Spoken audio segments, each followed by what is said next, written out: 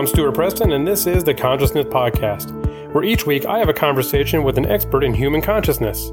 This week, we pick up where we left off with my conversation with Raphaël Millière, and our topic was psychedelics and consciousness. It was a great conversation, so please enjoy the conclusion of my time with Raphaël Millière.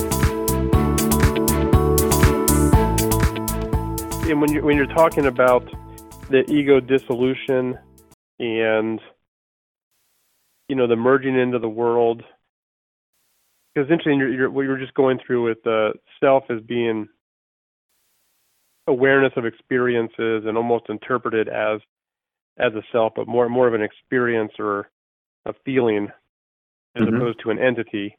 When you talk about the ego dissolution or the self dissolution under these circumstances and merging into the world, what do you think that boundary is? What do you think is happening there as you move from this feeling of self to this feeling of one with the world, so to speak, if that's even a proper way to put that?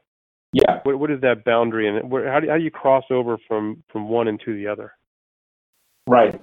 So first of all, when I talk about this sense of self-world distinction or self-world boundary, I think of it as something similar to what I've been talking about when I talk about the sense of self-location. I think it's two facets of the same thing. So it's the sense of being here now, immersed in this environment, such that I myself am distinct from this environment, because I am aware of where I fit in the environment and where of my presence in this environment.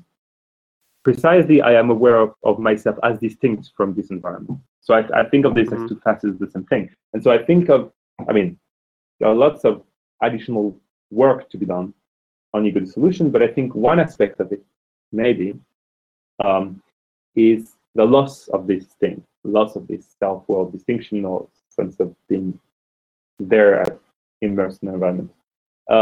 Right.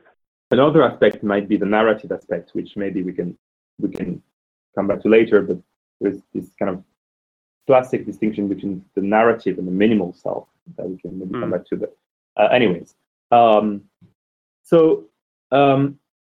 What's going on when you lose this kind of feeling of boundary? Well, that's a very, very, very interesting question.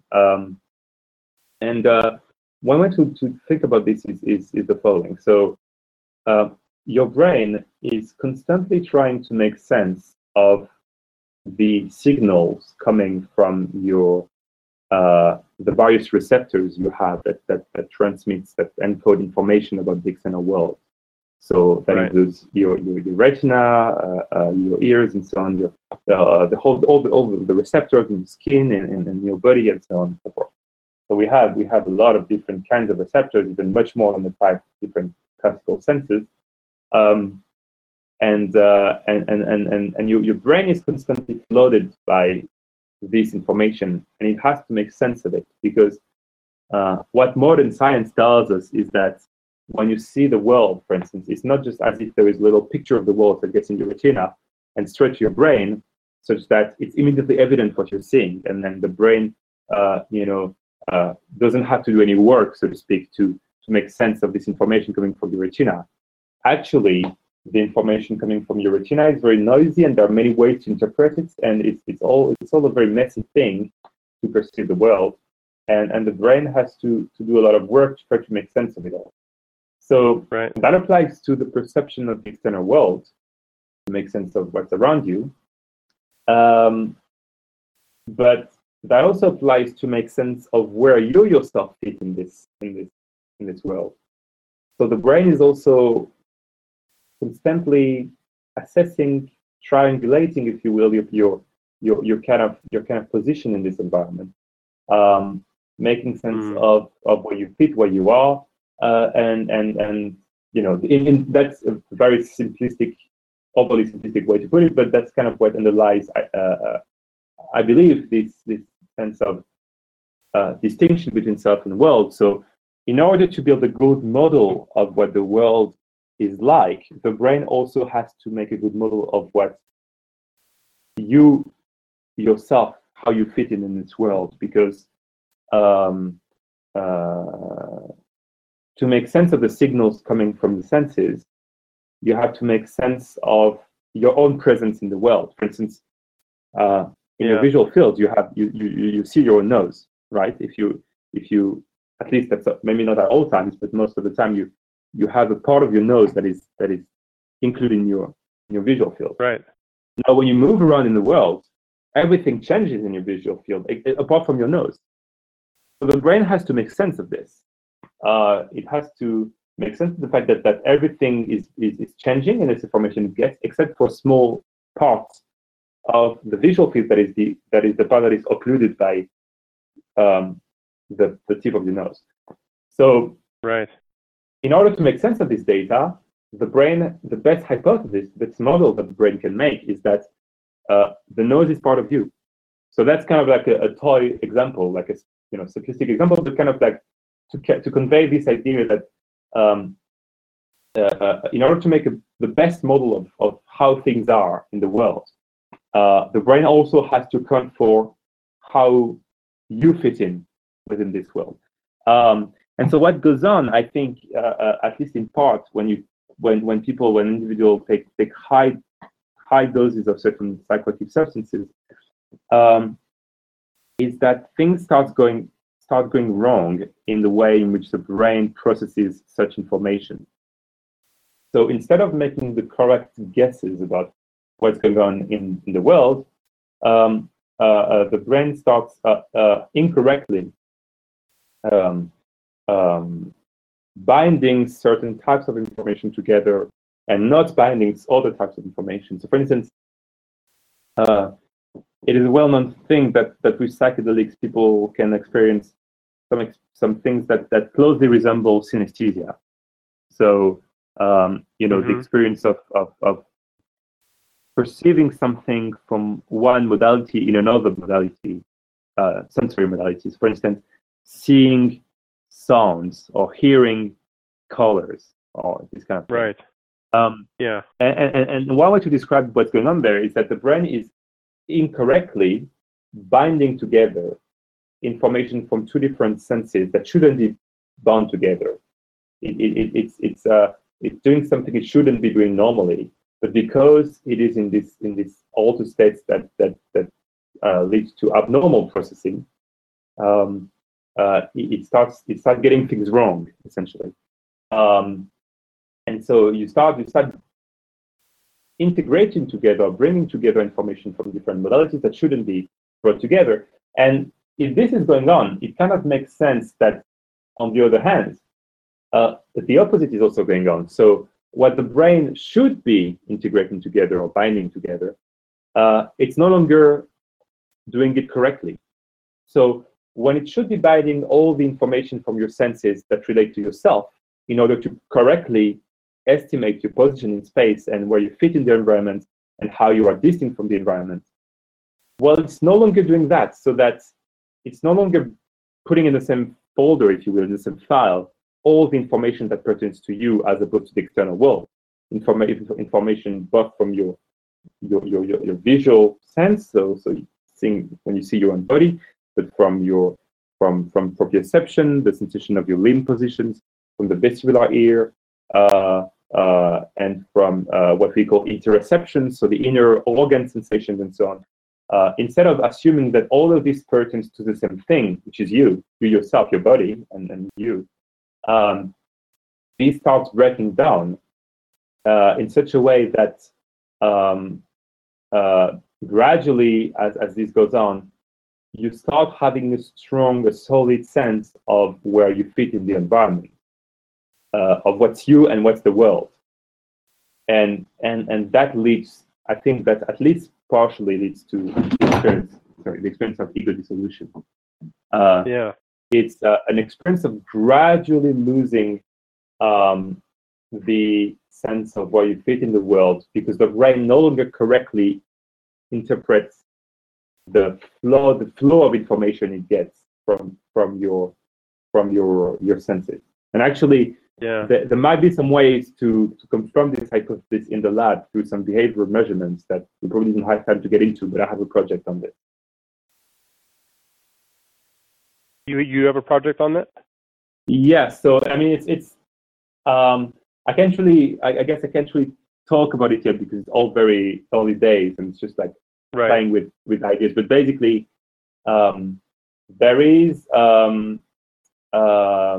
it seems that from recent evidence in psychology that it seems that the brain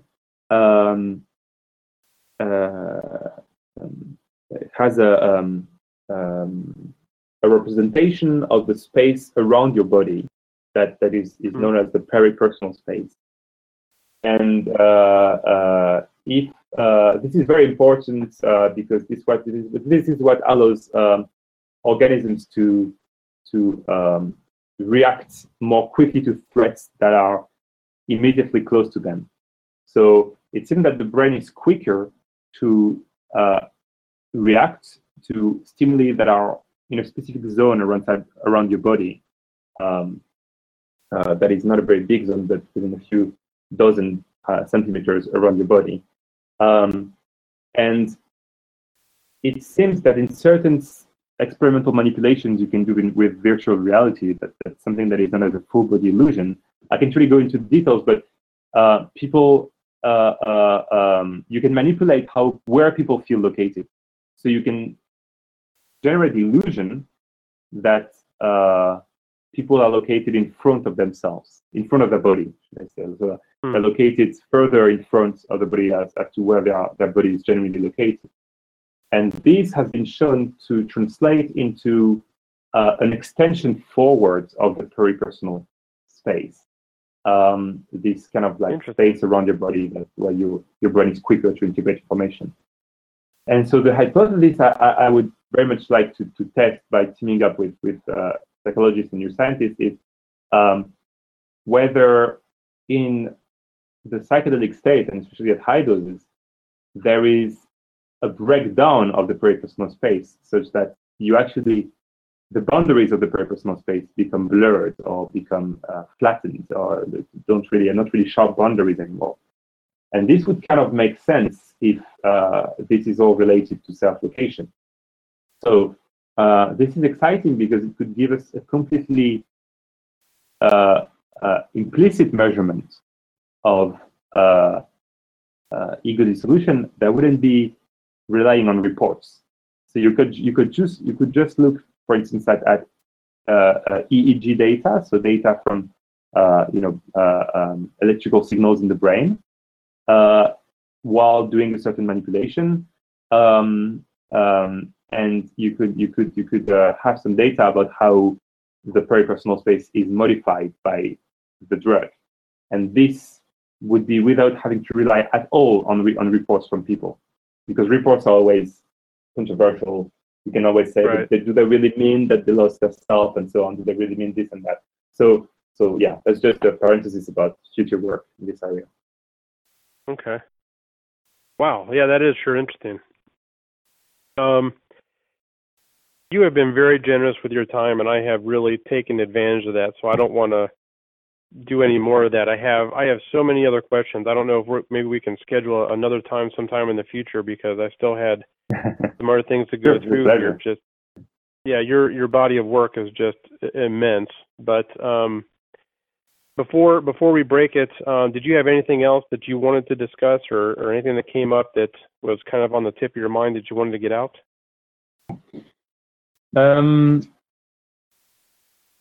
Well, let me think. Well, I guess we've focused almost exclusively on ego dissolution and the notion of self-awareness and the self, but I just want to say that there is much more to the research on drug-induced states than the specific focus on self-experience. I've mentioned the therapeutical benefits, which is probably one of the most exciting things about the renaissance of drug research. Unfortunately, there is still a lot of prejudice about such research, but there are really fantastic people, scientists working on this, and this is hugely promising for the future of treatment of depression, among other things, as I mentioned. And also, another aspect of my kind of like a side project I have been doing with teaming up with the group at Imperial College London, which is one of the pioneering group doing brain imaging with drugs. The team of David Neff and Robin Card-Harris, who are doing a fantastic job. I've been collaborating with the new study of DMT. DMT being one of classic psychedelic drugs that is very potent and is kind of unique in its effects. And what I've been doing with this group is that traditionally they use questionnaires to assess the effects of the drug. And I've suggested that we also use a specific interview technique that I have been trained for with the creator in France. It's called Claire Petit-Mangin, a French researcher, developed this technique called the microphenomenological interview technique, which basically aims at eliciting detailed descriptions of what people felt, what people experienced during a specific time, which kind of avoids the usual biases of naive introspection and gives a very detailed and accurate account of what people felt in details that are much greater than anything questionnaires can give us. And so we've been using this technique with people being administered dimethyltryptamine, DMT, which is a very short-lived experience, which lasts about just 15 minutes before being completely back to normal. And what's very exciting about this is that we've been able to kind of isolate kind of like the generic structure of a typical DMT experience across time, such that we have more or less 4 main phases of the experience. The first phase, where people have a sensation of acceleration or like rushing forward, plus a kind of like warm buzz all over the body, and then the visual phase where they have start having hallucinations of usually being in a grid-like structure with patterns, so like a very geometric kind of structure, and they lose all kind of body awareness, which is very interesting, even though they're in a hospital room surrounded by scientists and so on. And then at higher doses, they have this third phase of reaching a hallucinatory location. So it feels as if they reach a place, which can be a room or just a place. And usually that's where they see objects or entities. So they have these very fascinating hallucinations of entities, sometimes to which they attribute consciousness when they're in this state. Sometimes they interact with the entities, sometimes they even feel as if the entities are transmitting some knowledge. So they have some very rich hallucinations. And then they have a how would you describe phase. that third phase? What was it? How do you describe that again? Well, there is this term in which goes around in the circles of psychologists and users of DMT. They talk about the breakthrough, which is when you kind of break through the initial phase of patterns, hallucination, and reach a more scenic details kind of environments in your hallucination. But yeah, basically it's what people describe this in our experience, that they don't have huge doses, so it's unclear whether this is really what people call breakthrough, but at least they describe at high doses, they describe reaching a location. Suddenly they have this feeling of they reach a place. They're no longer floating in these patterns of geometric structures, but they go somewhere, and they see things that may seem completely absurd, and it's actually often quite entertaining to do these interviews because you hear a lot of weird dreamlike experiences. So for instance, one participant had this experience of seeing reaching a location where she saw 3 figures of three entities. The first thing was a sort of a windmill turning. The second thing was a Cleopatra-like figure, which I think was just a bust with the head of Cleopatra, like an Egyptian-looking princess or something.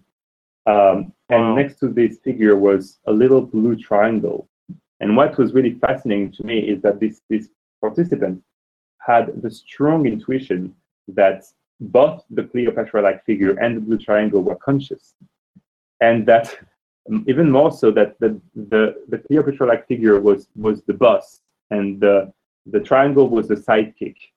So this is extremely weird. I mean, weirdly specific, right? I find it very interesting to study why do people get such strong intuitions when they're in this state. So I do not believe some psychonauts tend to think because these experiences are so intense and so immersive that they sometimes come to believe that they actually access parallel dimensions or whatever parallel universe and so on. As I mentioned, that I'm a naturalist. I strongly disagree with such interpretation. So I think these are all hallucinations that are caused by the way in which the DMT molecule acts on certain neurotransmitters in the brain. But nonetheless, it's very interesting to study how such detailed and rich hallucinations come about. And this kind of like intuitions that people have, this feeling of knowledge that they feel that this thing they see is conscious, or this is the case, and so on. And they can't explain why they feel like that. They just know it. They just have this very strong intuition when they're in the state. Well, that's, I think, is a very interesting thing to study. So that's another realm of study in psychology research that is not linked to self-awareness, but that I find very, very interesting. Yeah, I can see that. So yeah, I'm glad you brought that up and shared that, because I know that was even in our exchange in the beginning about the questions. I could tell that was important to you. So I'm glad you didn't let me get out of here without you going over that.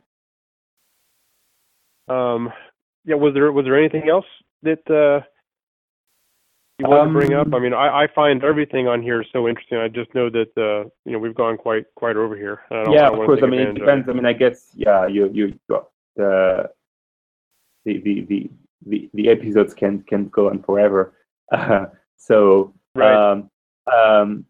mean, I'm happy to leave it at that if you want. There are lots of things that of course I could talk about. Just quickly, to mention a few research projects that are ongoing, that I have, and teaming up with two people from the Imperial Group, Robin Carrot-Harris and one of his PhD students, Leah Roseman, and an Israeli researcher, neuroscientist, Aviva Berkovich-Ohana, who's a specialist of meditation. So we are teaming up to write a paper which compares the phenomenology and the neurophysiology of meditation states and drug-induced states. Mm-hmm. So we want to kind of suggest that there is some overlap between some of these states, but there are also important differences, and we kind of want to look into that in more detail. So that's one exciting project. Then we didn't get into that. Yeah, I find that very interesting also. Yeah.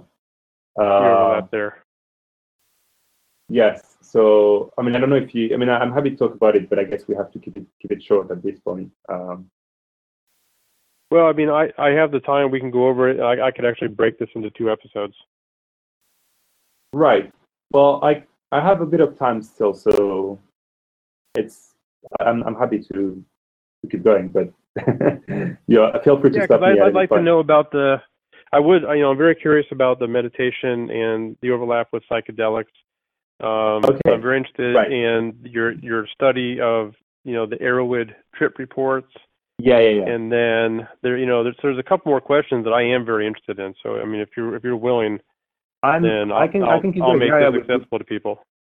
With pleasure. I'm again, thank you for inviting me, because I'm always as a researcher, you don't get that many opportunities to talk about your work to a wider audience, and I always find this extremely rewarding.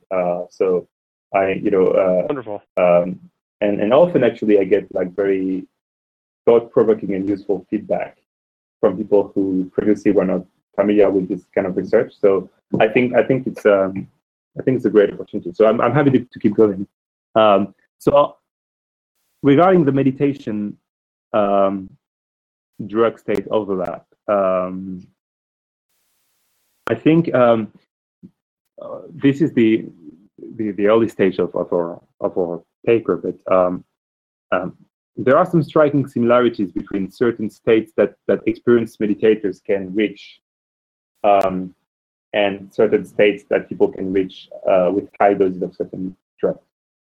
So, right. Interestingly, these similarities extend to both what people feel, so the phenomenology, and what's going on in the brain, so the neurophysiology. In terms of what people feel, there is a style. Let's say that modern contemporary researchers have tried to break down different styles of meditation across cultures, because across cultures, across various very, very different cultures, we find similar styles of meditation that can be grouped in the same, that generic groups of meditation. And one such group is what has come to be known as non-dual awareness meditation, which refers to some styles of meditation originating in the Vedic and Chinese traditions. And these, like non-dual awareness meditation, aims at reaching the state in which there is no longer a duality or a distinction between self and subject and object. Between self and?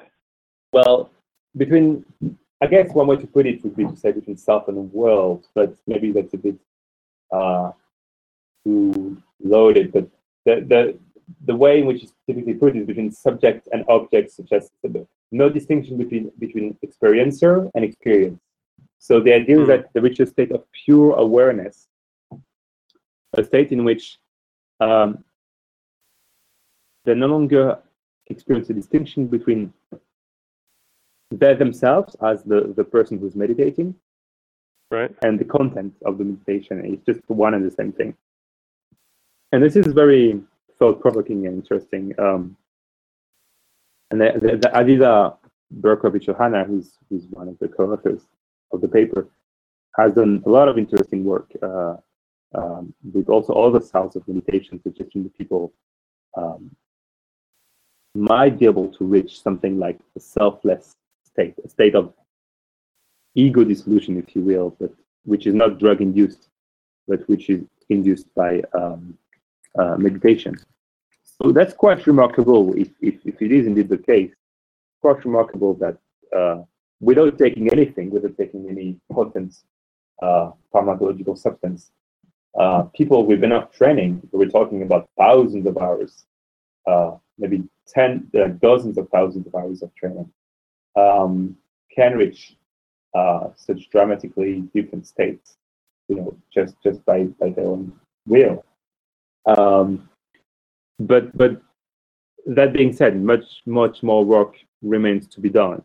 But there is another respect in which so that's the first thing. So it seems that as if both certain drugs and both experienced meditators in certain styles of meditation can reach a state in which self-experience is dramatically altered. So then there is what's going on in the brain, because also in the past decades there has been a lot of an explosion of studies on the brain imaging studies with meditation, including expert meditators or advanced practitioners. And what they've been realizing is that their multiple neuroimaging studies have shown that activity and connectivity, so how different zones of the brains are connected. So activity and connectivity in major hubs of what's known as the default mode network, which is a large-scale network in the brain, a network of brain areas that is typically very active at rest when you're not doing anything, but is less active when you do a specific task, when you do a goal-directed task. Right. So the activity and the communication between areas of this network are altered in response to short and long-term meditation practice, during the meditation practice. And interestingly, the same observation has been made about psychedelic drugs. So psychedelic drugs also alter activity and connectivity in this default mode network. And there has been a lot of speculation about whether the default mode network might be the neural correlate of the sense of self. Now, I think personally, I'm very cautious about such grand hypotheses because I think, it's very, first of all, as I mentioned, the notion of sense of self is itself quite ambiguous. Isolating the neural correlates of something is also very difficult because typically a neural correlates is thought as the brain pattern of activity or connectivity that is minimally sufficient to have a certain experience. However, if you put people in a brain, in an fMRI machine, if you do brain imaging of people during ego dissolution, and you see that regions, areas X, Y, Z in the brain show altered activity, then you can't really conclude that these areas are responsible for the sense of self in the normal state.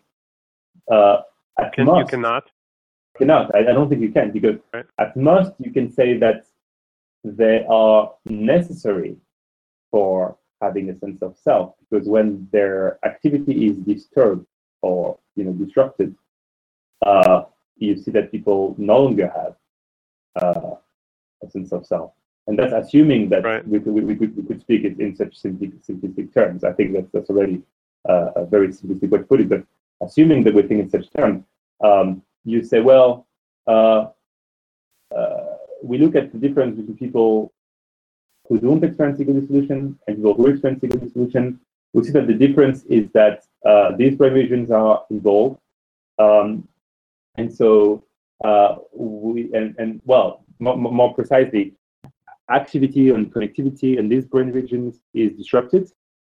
So we conclude that these brain regions, a certain pattern of activity and connectivity in these brain regions is necessary for the sense of self, for having a sense of self. So even if we could say that, maybe something along those lines would be possible if we have a more specific definition of the sense of self. That still doesn't give us the neural correlates of the sense of self in the traditional sense, which is not what kind of brain area or brain activity and connectivity is necessary for having a certain experience. So it's not a necessary condition for an experience, but it's what is minimally sufficient for an experience, the minimal sufficient conditions. That's not exactly the same. In fact, that's completely different, right? So something might be necessary for seeing colors, but it's necessary to have activity in a certain part of your visual cortex to see colors, but that doesn't mean that it's sufficient. If you only have this pattern of activity, well, that's not sufficient to have the experience of seeing colors. Right. So, on the other hand, if you take the whole of the brain activity when someone sees colors, well, that's sufficient for them to see colors. If you replicate exactly the brain state, the whole brain state, you take someone who is seeing colors, who is seeing red, and you completely replicate. You take for instance, you simulate in a computer, let's say, the totality of their brain states. Well, that would be sufficient for normally. That would be sufficient to replicate also the experience of seeing colors. I mean, I'm not getting into the details of what simulating the brain would involve in a computer. That's not the point. The point is that you remember, we might be tempted to say, well, then the whole brain state is the neural correlate of seeing red. But that's not satisfactory either, because that's way too general. You just capture too many things. You just take the whole brain state instead of looking at what's specific to seeing red, right? So that's why usually the classic definition of the what we call the neural correlates of an experience, it's not what's necessary to have this experience, but it's not also what's just sufficient, because the whole brain state will be sufficient. It's what minimally sufficient. So it's like you reduce the scope to the fewer things you need, the few things you would need to get this experience. So I don't know if this is clear. You don't know if this is what? I don't. Is this? I mean, does this make sense? Is this clear? Yeah. Clear enough? Yeah. Yeah. No, it does. So, right. So that's just in a nutshell why we have to be cautious when we look at meditation and drug-induced states to try to find the neural correlates of there are some papers that use the expression neural correlates of the self, but I think that's a very potentially misleading expression. But anyways, there are some similarities between meditation and drug-induced states. I believe, and the co-authors of this paper in preparation also believe that there are some important differences. So, for a start, when you look at meditation, when you look at drug-induced states, drug-induced ego dissolution, it often happens at the peak of a heavily hallucinatory state. So something that has a very rich kind of sensory content. On the other hand, meditation and meditation-induced selflessness, if you will, this kind of states in expert meditators, which they report as the loss of distinction between subject and object. Well, that's often reported as something that's a contentless state. So somehow, or a state that is a state of pure awareness. It's not a state that is very rich in terms of like sensory content, for instance. So there is something that's different there. And also, it seems like in meditation, you have less of a modification of bodily and sensory inputs, or at least it's the modification of how the brain processes bodily and sensory inputs seems to be less dramatic than what happens at high doses of psychedelics. So one way to make sense of such differences is the distinction I briefly mentioned before between minimal and narrative self, which has been very influential in philosophy and psychology, neuroscience in the past 15 years. So the narrative self would be the kind of networks of self-related beliefs and autobiographical memories, so memories you have about yourself that you have. So that's kind of all that constitutes your sense of personal identity. So it's very high-level stuff. It's very sophisticated processes in your brain that kind of like gives you a sense of who you are. So the sense that I'm Raphaël, Millière, that I'm a man from France who lives in Oxford and so on and so forth. That I have this and that personality traits. That I have these memories. That I have these beliefs about what I am, who I am, or whatever. That's all. That's kind of what the nebula of things, of processes that we call that we kind of like talk about as the narrative self. And then the minimal self would be more like what I've been talking about all along in this interview, which is something like the more bodily driven, low level sensory sense of self that I personally think is closely associated with the sense of being located in an environment, sense of like, where do I fit in my immediate environment? So it's something that's way less sophisticated. It's not about your personal identity, your name, your history, your beliefs, your kind of memories and personality traits and so on. It's something that's much more basic that presumably maybe and probably many species of animal species also have, because it's kind of important for survival to kind of, assuming that other animal species are conscious, which is something that I think most philosophers come to agree on nowadays, that at least advanced mammalian species enjoy some form of consciousness, and presumably they have an awareness of how they fit in their environments, and some kind of model of themselves that translates into their conscious experience. So that's the minimal self. And so one hypothesis is that drug-induced ego dissolution heavily disturbs the minimal self, and probably also the narrative self, insofar as during ego dissolution, people can forget their names, they can even forget that they're human. It can be really dramatic, so they can forget that anything about their history or what kind of things they are, and so on. And in meditation-induced quote-unquote selflessness, if there is such a thing, people seem to also lose any kind of self-related thoughts or memories about themselves. They kind of all of this fades away.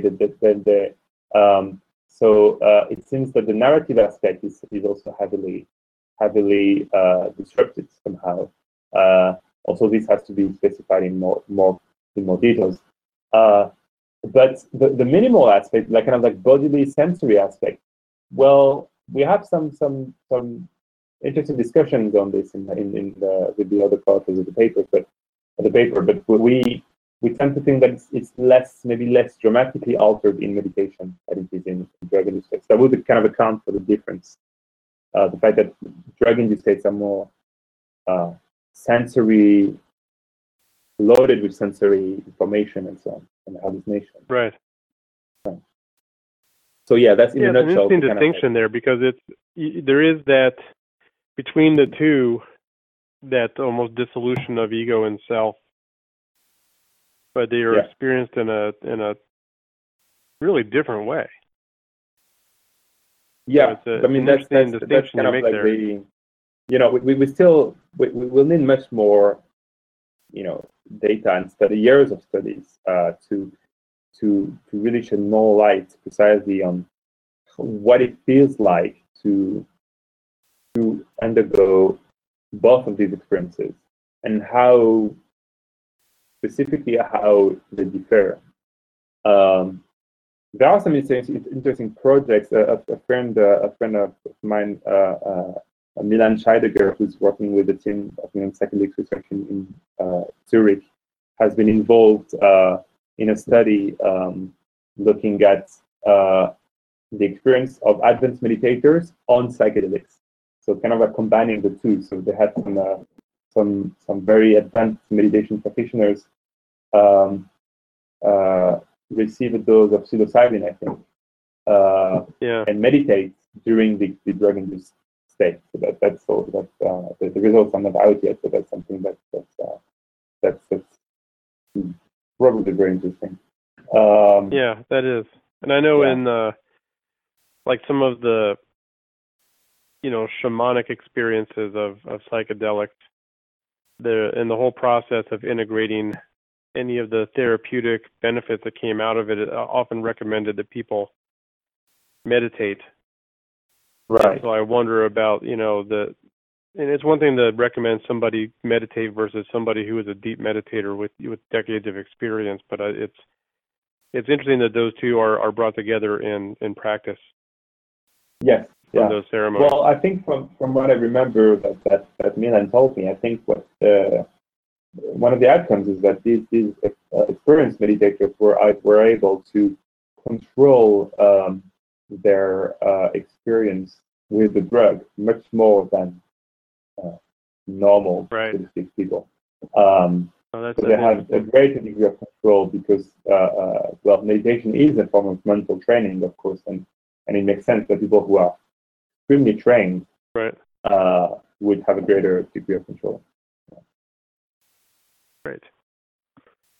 All right. Keep going. Yeah.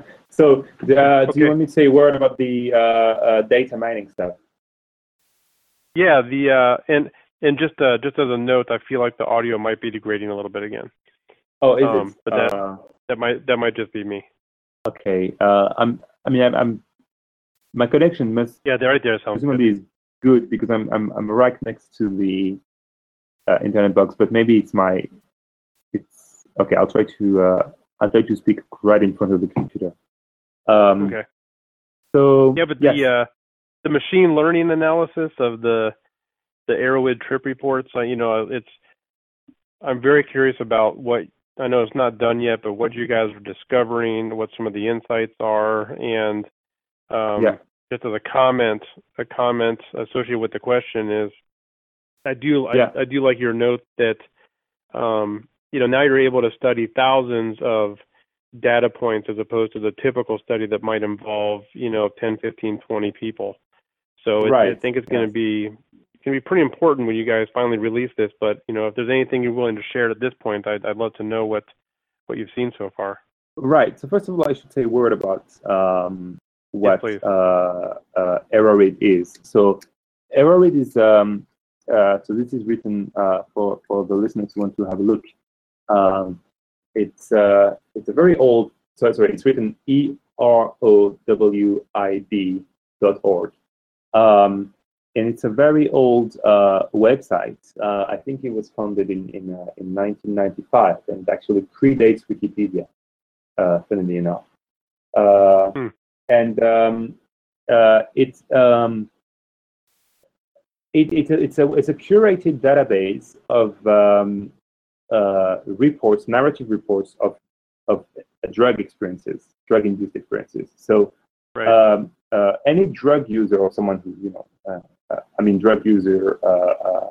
I don't mean regular drug user, but anyone who has experienced drugs, who has been in a drug-induced state, can log in on the website and say what they've taken, and give a bunch of metadata such as their age, weight, gender, the dosage, and so on, and then describe in detail what they felt, what they experienced when they took the drug. And trip report. Exactly, trip reports that have come to be called. And so it's been quite popular actually, and as of today, there are more than 20,000 reports on the website. Wow. With pretty much every kind of drug imaginable, including the new latest research chemicals and or legal highs, or drugs that haven't been very well researched yet in the lab. And this is for a long time. This was interesting as anecdotal evidence for researchers because you can just look up some descriptions to kind of get a sense of what a drug does and how people experienced the experience with one drug.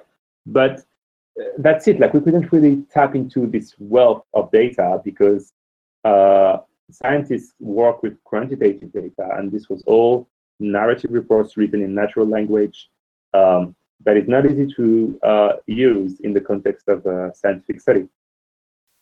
And so I was thinking about that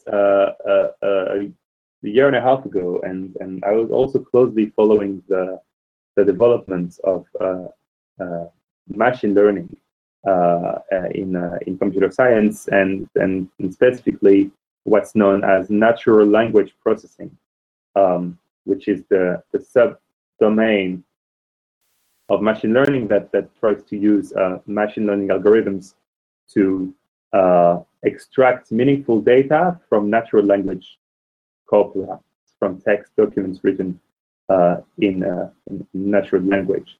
So natural language such as English, French, and so on, as opposed to coded in computer code. So so I was thinking, I got this idea that I could try to use the latest tools that have been developed with machine learning, with deep learning, to process natural language documents, try to apply these to trip reports from memory.org. So what I did is that I scraped, I selected about 7 substances, I think. That I selected them because I was specifically interested in drug-induced ego dissolution at the time, and I selected substances that were the most likely to induce this effect. And I scraped all of the reports from the website that concerned these substances, and that's around 6,000 reports. So a first thing that's interesting to note is that the typical lab study, scientific study of the effects of the drug, has around 10 to 15 participants. That's a very small sample size. Just because it's complicated, you have to get ethical approval, you have to recruit people who have previous experience with the drug, and it also takes a lot of time and so on. So for all these reasons, it's difficult to have big sample sizes. Right. So having a corpus of 6,000 reports, that's very interesting, just if only because of the sheer size of the sample. And so then I ran this this kind of sub-algorithm called a topic modeling algorithm. It's an algorithm which is called latent dirichlet allocation. But there's no need to go into the details. But basically, it's a sophisticated probabilistic algorithm which tries to guess, based on the corpus of documents, which topics are discussed in each document. And it does this in a completely unsupervised fashion, as computer scientists say.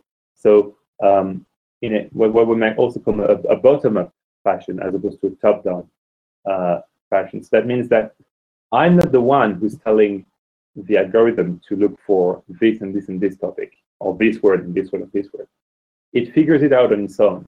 So the only input coming from me is I, so to speak, tell the algorithm, look for 100 topics. Give me the 100 most discussed topics in this corpus. And the algorithm on its own figures out what are the 100 most discussed topics. And so then you get what's called the topic model, which you can visualize thanks to some tools. You can visualize them graphically, and you can kind of have a sneak peek into your huge corpus of 6,000 documents without having to read any of them. You don't have to actually read any of the truth reports. You can directly peek into the 100 biggest topics discussed. And that was very interesting because this was just the preliminary kind of like proof of concept phase of the study that I did on my own. And I found that you could actually get reliably some topics discussing certain kinds of effects of the drug. So for instance, you had a topic clearly linked to the visual and the auditory effects of the drugs. Mm-hmm. So each topic is defined by a set of keywords. To simplify things a little bit, and then this topic was defined by the keywords patterns, sounds, colors, and so on and so forth. So it was all words, lexicon of visual and auditory effects. You had a topic that was clearly associated with the kind of like natural environment in which people have taken these drugs. So with keywords such as forests, sand, beach, grass, tree, and so on and so forth. You had a topic that seemed to be what was most interesting to me is you had a topic that seemed to be clearly linked to ego dissolution, with top keywords such as ego, self, death, dissolution, everything, consciousness, and so on. Right. So it was the first kind of proof of concept phase, but it was already interesting. And then I presented these results in a big conference in psychedelic research in Amsterdam over a year ago, in June 2016, and then I kind of like moved on to other things, and I had to for a while to just stop working on this. Right. And then I was unfortunate to have been contacted months later by another student called Hannes Kettner, who was both interested in psychedelic research and in computer science. And with him, he's motivated me to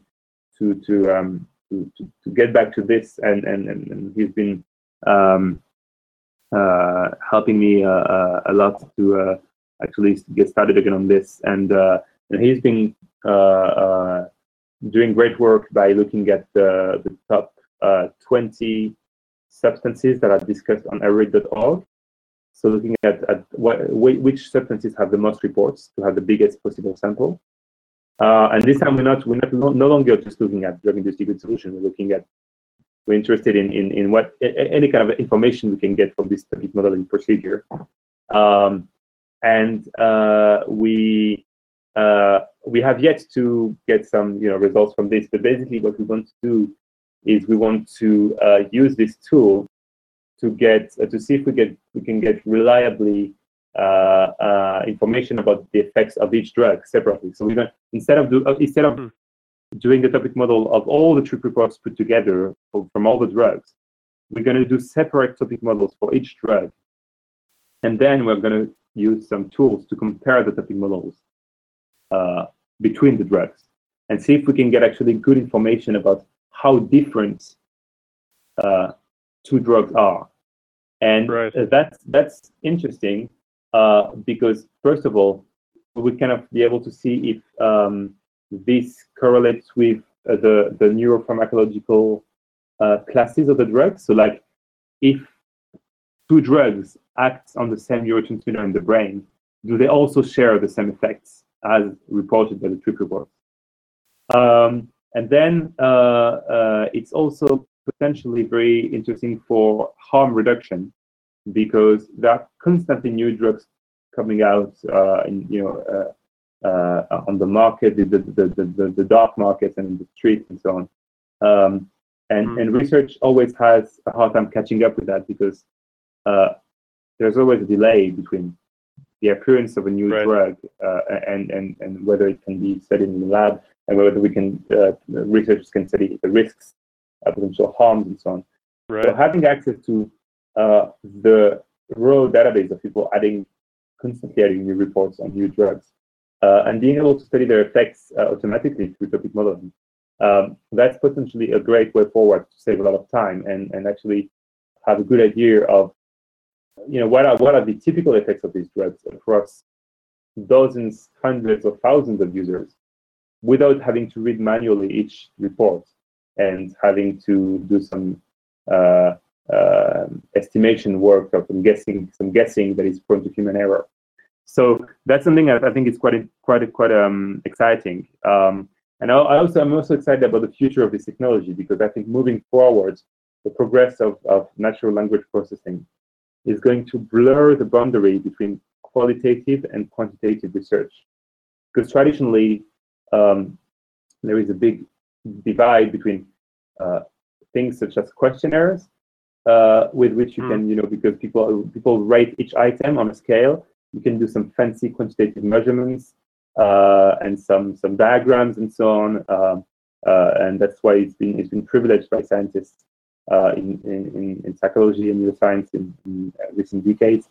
And qualitative analysis refers to when you take natural language data, for example, a transcript from an interview, or just a spontaneous report from someone describing the experience, and you try to manually code each aspect of what they describe. So instead of relying on questionnaires, you just try to find, you ask humans to interpret to the best of their abilities the main themes discussed in the reports or in the interviews, and to try to compare different experiences.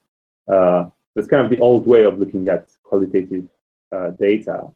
But with the emergence of natural language processing and And this is a field that's moving extremely fast, and it's already powering, such stuff like Google searches and faces, some of the Facebook algorithms, and a lot of other things.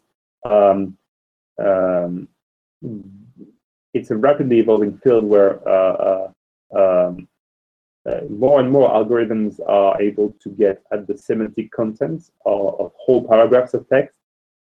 So it's not that far-fetched to think that within 10 to 20 years,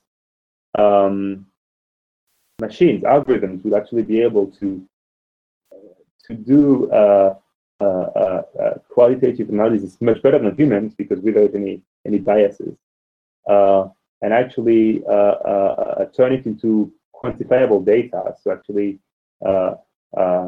see like a merging somehow between quantitative and qualitative analysis. So that's something that I think it's quite exciting, and it's still a very niche thing to use this kind of tools in psychology, neuroscience, and philosophy. But I think it's coming.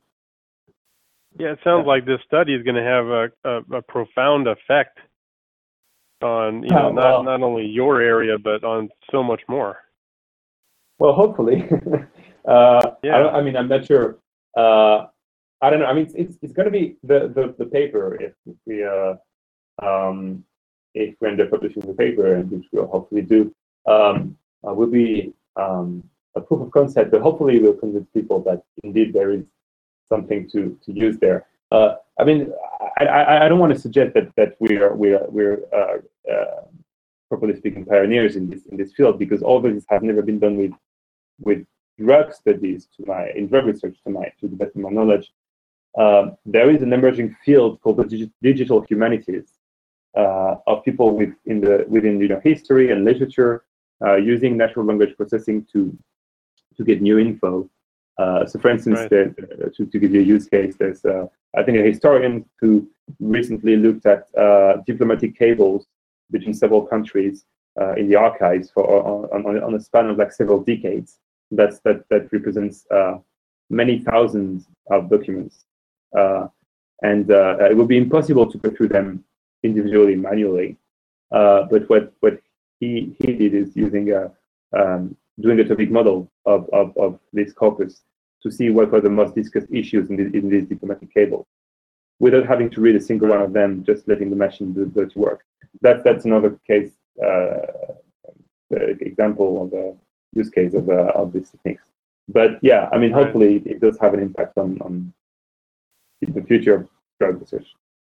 Yeah. Well, I sure look forward to seeing that the results when you publish that. So I'll keep an eye out for that.